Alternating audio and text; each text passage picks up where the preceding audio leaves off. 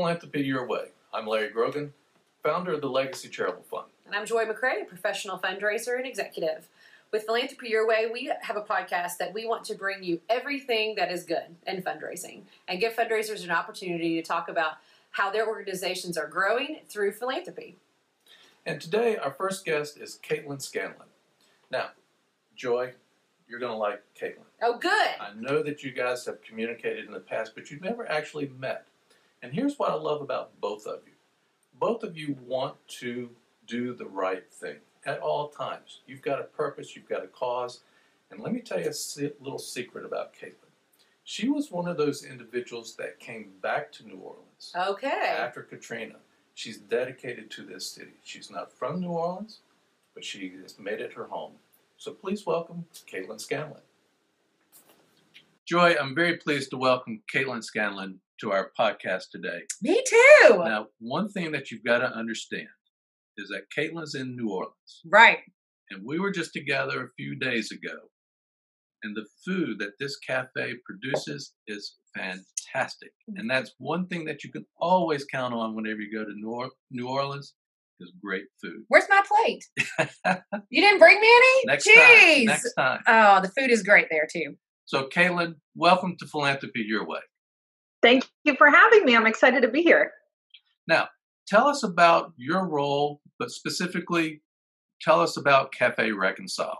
What it is, your responsibility is for the organization, but what the organization's all about. Sure. So I'm the Chief Development Officer for Cafe Reconcile in New Orleans. We're a workforce training organization based on O.C. Haley in Central City, New Orleans. In September, we'll actually celebrate our 20th anniversary in our home at 1631 O.C. Haley Boulevard. We were started as a community mission to help the children of Central City at a time. So our founding was actually a few years earlier. It was in 1997, and we were founded by three gentlemen, Father Harry Thompson, a Jesuit priest, and two lay ministers, Tim Falcon and Craig Kucha. And these three gentlemen wanted to give the children of Central City a safe place to spend time after school. At the time, Central City was riddled with crime. It was sort of a forgotten neighborhood in New Orleans. And there were really wonderful families there who were struggling to keep their children safe after school and wanted to give their kids some normalcy, particularly if they came from working households, if their parents were both working or if you had a single mom or a grandparent or an aunt or some other relative taking care of the kids. Over time, the founders, and particularly our very first executive director, Craig Kucha, figured out we needed an activity to keep the kids engaged and productive and teach them life skills, teach them skills that would help them to get employed. And so they soon opened up the cafe. We've had a lot of different iterations throughout the years. Today, we own our building. It's 5 stories. On the first floor is a lunch cafe that operates Monday through Friday from 11 to 2:30 p.m. And it's jointly operated by trainer advocates, professional restaurant staff, and our interns. So these are young people who've been accepted into our program. And the way our work traditionally operates is that we help what's called opportunity youth, young adults 16 to 24 who have been disconnected from the traditional education and workforce pipelines, and give them a space to come back in, figure out what barriers and resources have prevented them from accessing those opportunities, give them those resources and help them figure that out, and then teach them some skills so that at the end of the program, they're directly connected back into education or employment.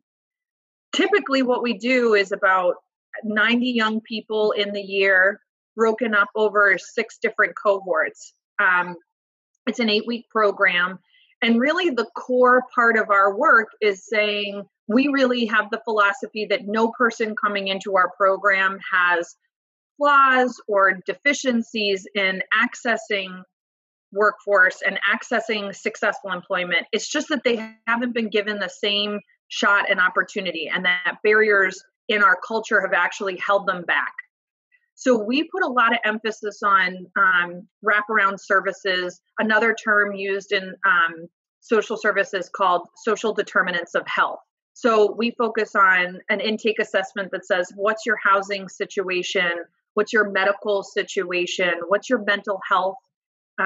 Maybe you've had some tough relationship dynamic. Maybe there's been crime and trauma in your family. And maybe you're a parent already and you're having issues accessing childcare that's affordable. All of those things affect your ability to A, get a job, B, focus in your job, and then C, maintain that job successfully. If you don't have those things solved, being a good employee is really, really hard. So we really focus on the wholeness of the person. We also do a lot of life skills training, like how to deal with conflicting situations. What do you do when you get a lot of pressure from your boss? What happens if you've grown up in a stressful situation and mental health is something that you're working to manage, but you end up in a work situation that sometimes is a trigger? How do you manage all of those situations to then become successful in the workplace? So we teach those in a foundational life skills curriculum program. And then the interns go down to the cafe and they get a learning laboratory. They get to try on all those skills and work with folks who are caring and supportive, that understand that learning curve, and they get to practice putting that work into action.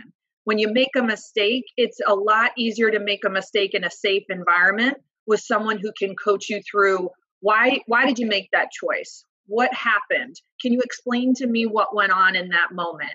And then you get to help that person figure out, why am I choosing that behavior, or why am I making that decision? It's incumbent upon all of our interns to make those choices for themselves. You got to be a part of the process.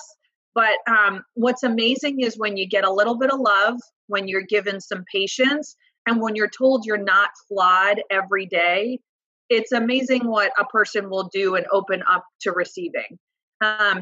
So we really believe that after going through our program, you really have the principal tools and techniques to start figuring out successful employment. So that's our intern program. And then throughout the year, we hope to serve about 90 young people in the year. Additionally, we work with about 250 alumni from the program who will stop in during the week and say, hey, I'm having an issue with, name a subject. I've lost my job and I need to find a new job. I'm having trouble managing my budget. I'm pregnant and I'm going to have to figure out childcare and I don't know how to do that. At any point, an alumni can return to the program and access social services. And alumni for us, there are graduates of the program who complete a certain set of steps, but there are also folks who maybe at the time when they came into the program, they weren't able to complete it. Those folks are still eligible to come in and access social services. So any young person who comes to us at some point, whether they have to leave early or not, has the opportunity to get help at any point later in life.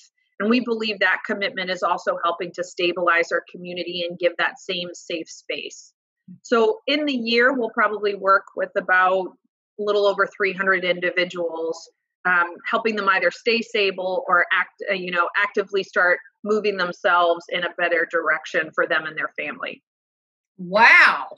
It's pretty That's incredible. You just told me they had good food. They do have great food. Jeez. We've got our lunch cafe. So it's open Monday through Friday, 11 to 2:30. And it's a typical like lunchtime. We serve probably what's best known as like Southern Creole cooking. Chef makes amazing catfish. You can get it 3 different ways, whatever way you want. Fridays are big for seafood. A lot of typical New Orleans stuff. And then on our second floor, we actually have an event hall. And our catering team, they make these beautiful spaces where people can celebrate important memories.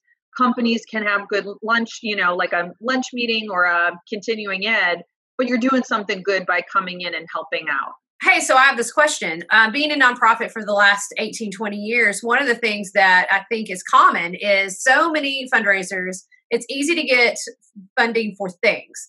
For your programs, for training, for supplies, for things like that. But when it comes to capital campaign to buy a building, I remember I just heard you talk about buying a building that's 5 stories in New Orleans. How amazing is that? And that's great on how you're using it. I'm sure that your ROI is great as far as being able to rent that out and use it for businesses and your cafe. And how did that come about that you were able to buy your building? I think there's people probably listening going, man, if we could just buy a building.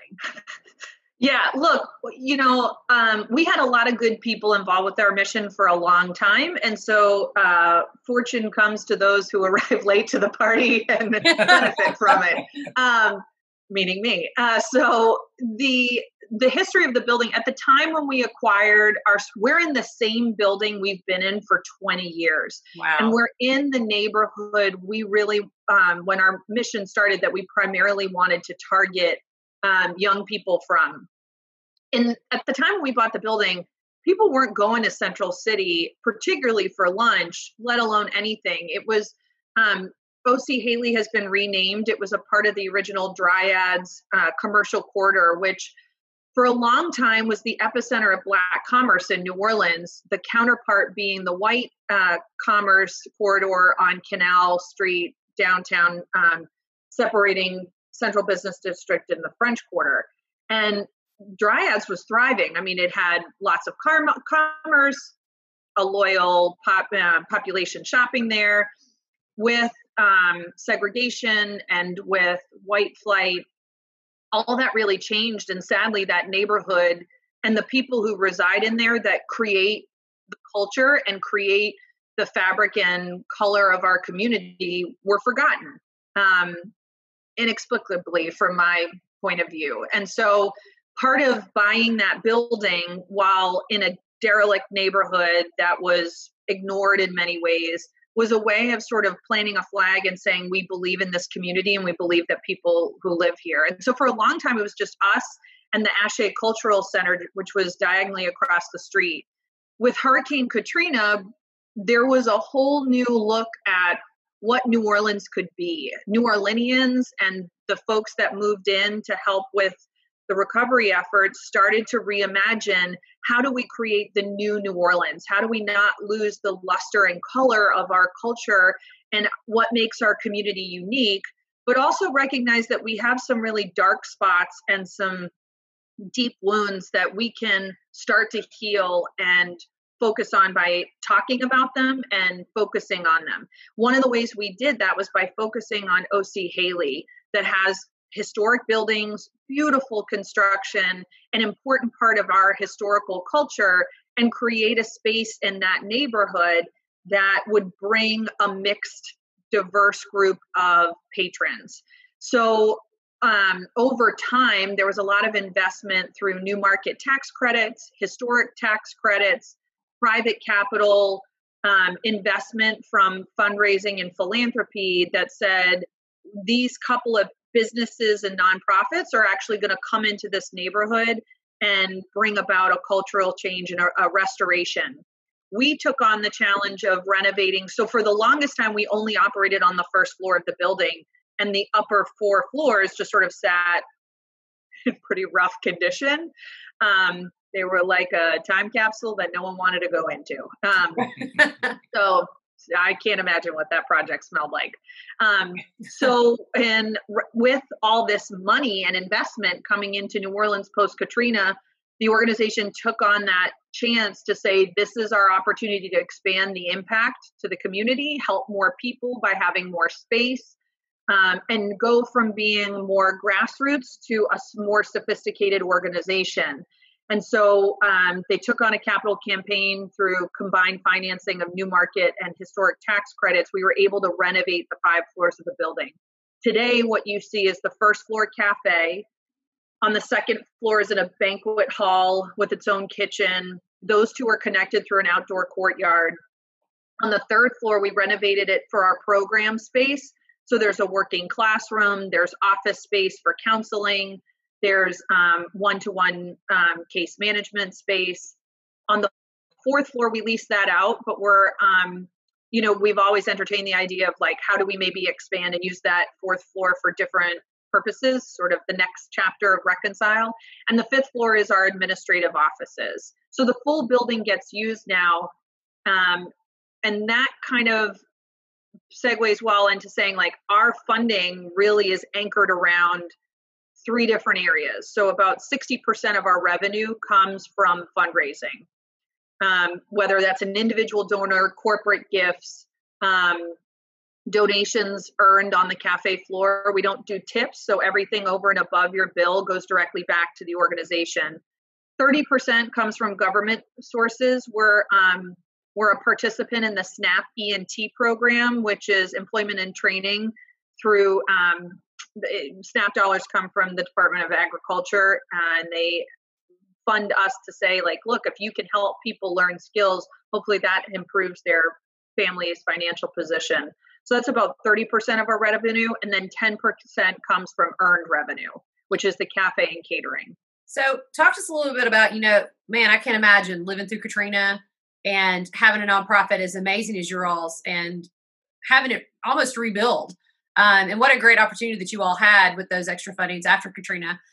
Now that we're in the middle of this huge mess with COVID-19, I hope that your nonprofit is not suffering like so many are. And I feel like right now, here we are coming up on June, a lot of them have been shut down for 10, 12 weeks, unless they're direct service. And now they're in Tennessee, we're opening our doors. Our governor I think Billy's going to open everybody by June 15th. He's done. He's over the coronavirus. The rest of us, maybe not so much. And other state, our neighboring state, Virginia is only 20 minutes from here, and they're not opening, I don't think, ever again. But I hear from a lot of my friends in nonprofit that this is a hard year. Corporate dollars have dried up. That's been the first thing that's cut off their budget, because it's either give the money that they usually have given to nonprofits and the charities, or pay their staff. And now they've got furloughed staff coming back that they're going to have to pay. A lot of maybe medium-sized businesses that are like in our hometown, like Snap-on Tools, they have a huge manufacturing plant here in Elizabethton. And I don't know what their corporate giving is, but I can imagine they've been nonstop production. They never stopped. They're 7 days a week. They all have 7 shifts. Like, they've run nonstop. I don't know that it's affected them, but how's it affected you? How's it affected you as a nonprofit? Yeah, it was scary. So to give some context, New Orleans for a period of time was the fastest growing population of coronavirus patients in the nation. We were right on target behind New York and New Jersey. And it was scary because we are not New York and New Jersey in terms of federal dollars, our local economy, our state economy, our local economy are not exactly shored up. We're from a poor state. So having the resources to be able to care for those individuals with the level of care that was required was really concerning. So thankfully, our governor and the New Orleans mayor were really proactive in saying, we're gonna dive in, we're gonna challenge our community. I think the other benefit is New Orleans used to a disaster. As sad as that is to say, you name it, we've experienced it. From Katrina to an oil spill to the changing wetlands to the financial downturn of 2008. We got a lot of practice in being nimble and adapting. So it was scary for sure. The scariest part is that, one, New Orleans, the city itself that we live in and the people we care for, was the epicenter of this virus. Spread and contagion for vulnerable populations was running rampant, and we were really scared for the people we serve and what this means for them and their families. Secondly, New Orleans' economy is built on the foundation of tourism and hospitality. Cafe Reconciles, we are a workforce organization.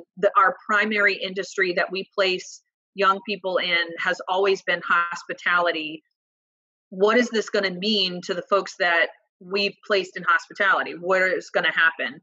So the long and short of it is that over the last 2 months, our entire operating style had to change literally overnight. In a week, we had over 90 alumni come to us saying, I need help. We opened up, we shut our doors. The mayor and the governor both shut operations of restaurants on March 16th. So on May 17th, literally overnight, we had to pivot to a remote case management system for program delivery and try to figure out what that meant for operations. Our program team is I can't even put into words how amazing these people are.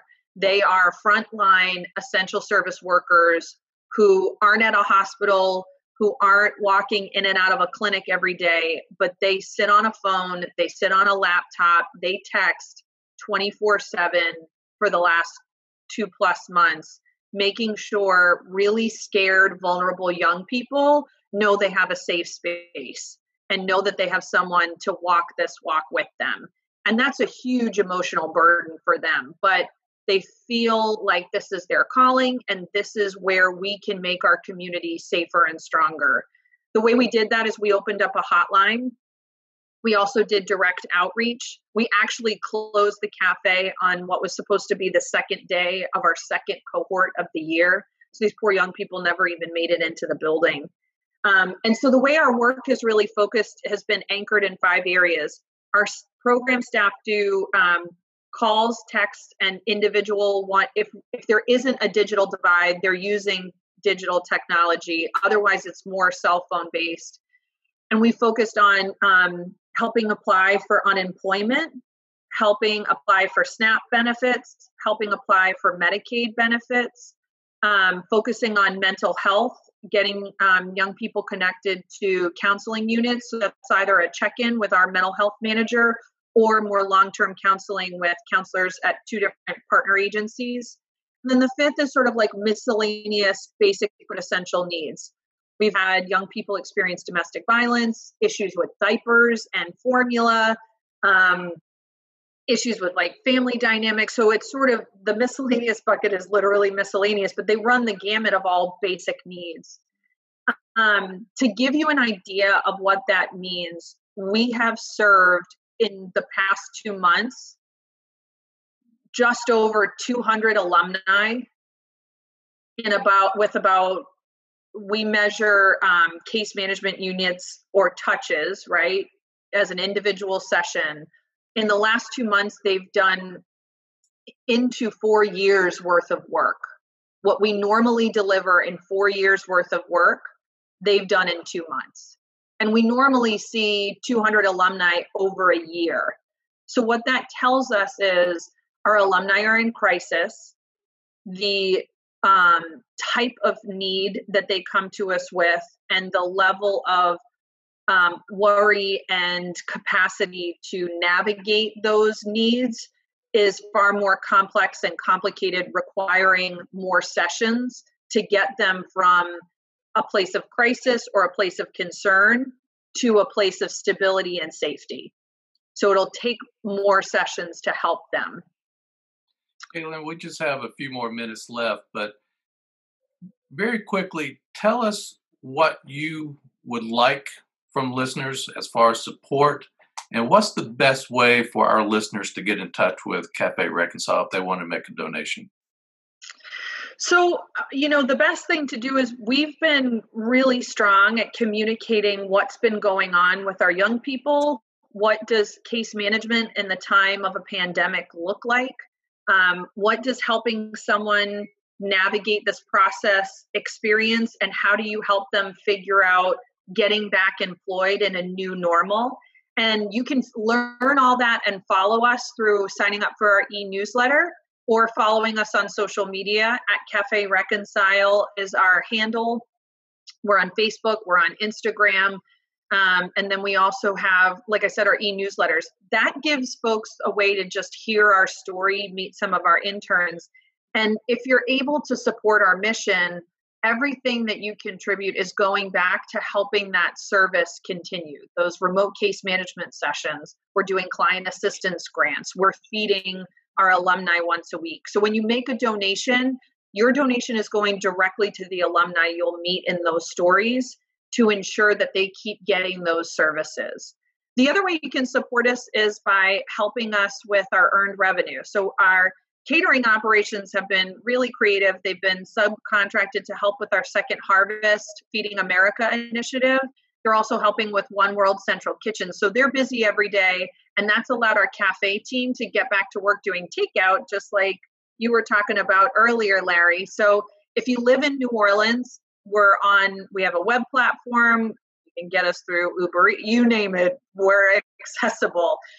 You can also call your order in at 504-568-1157. For the time being, we're just going to stick with takeout. We don't think we're going to open up just yet. We want to make sure our number one concern is that our young people, our staff, we are safe and protected. And frankly, we're a predominantly Black organization. This pandemic has impacted them more than many. And our responsibility is to care for them and make sure that our Reconcile community is safe. So we're going to hold off on opening for the time being, and takeout is the best way to feed our community, but also keep everybody safe and at home. Well, that's excellent. And I just want to make a final statement, and that is, as the cities, states begin to reopen, and as you said earlier, New Orleans is a hospitality city, it's a hospitality destination. You've got to reach out to places like Cafe Reconcile. I'll be the first one to admit that Father Harry salad, is that what it's called? Yeah, Father Harry shrimp salad. Fantastic. The sweet potato crumble, fantastic. You've got to take advantage of what your city offers, but most importantly, take advantage of what Cafe Reconcile offers. They're a great organization, doing great work. Caitlin, thank you so much for being on our podcast. We look forward to seeing you again. And of course, when I get back to New Orleans, you're going to know. Thank you so much. Thank you. Well, that was Caitlin Scanlon of Cafe Reconcile in New Orleans. And again, I want to make a comment that anybody that ever goes to New Orleans, this is a fantastic place to go visit, get some food, order lunch. It's fantastic. But, Caitlin made some very interesting comments when it comes to fundraising, and the fact that right now with the pandemic, fundraising is challenging. But just like everything else as relates to this pandemic, things have changed. And what I mean by that is even your donations are treated differently now. For Caitlin and Cafe Reconcile, the best thing that we can do is get online, make a cash contribution, get it right into their system immediately. Now, the beauty of what has changed with the COVID-19 pandemic is that the tax treatment for 2020 on your charitable donations is treated as 100% adjusted gross income on your taxes. Now, why is this important? It's very important because prior to this, you could only receive a 60% adjusted gross tax deduction if you gave directly to a charity. Same thing if you contributed to your account with the Legacy Charitable Fund. You would receive a 60% adjusted gross income. If you made a contribution to a foundation, for example, you would only receive a 30% adjusted gross income tax deduction. So there are very specific tax rules and regulations when it comes to charitable donations. The best thing that's happened with COVID-19 is that these contributions are now 100% tax-free if you make a cash contribution directly to the charity of your choice. I would encourage you to do that with your favorite charity, but if you've got it in your heart to support Cafe Reconcile, it's a great organization doing great work, and Caitlin will make sure that that money gets used effectively. And for those of you who are working in nonprofits right now and looking into fundraising for 2020, it's going to be a tough year. Some of you may see a struggle and some of you may not, but this is information about this adjusted gross income for this tax break that you need to get out to your donors. So as you get ready to send out your newsletters and your communication that you're open for business and how your business is doing, be sure that you make them aware of this information because it's things that they may not know. Well, that's it for this podcast. We want to thank everyone for listening. If you have any questions about what you heard, please feel free to reach out to the Legacy Charitable Fund. We'll be able to assist you with all of your questions. Please feel free to give us a call, email, whatever's best for you. But for now, let's go out and do something good today.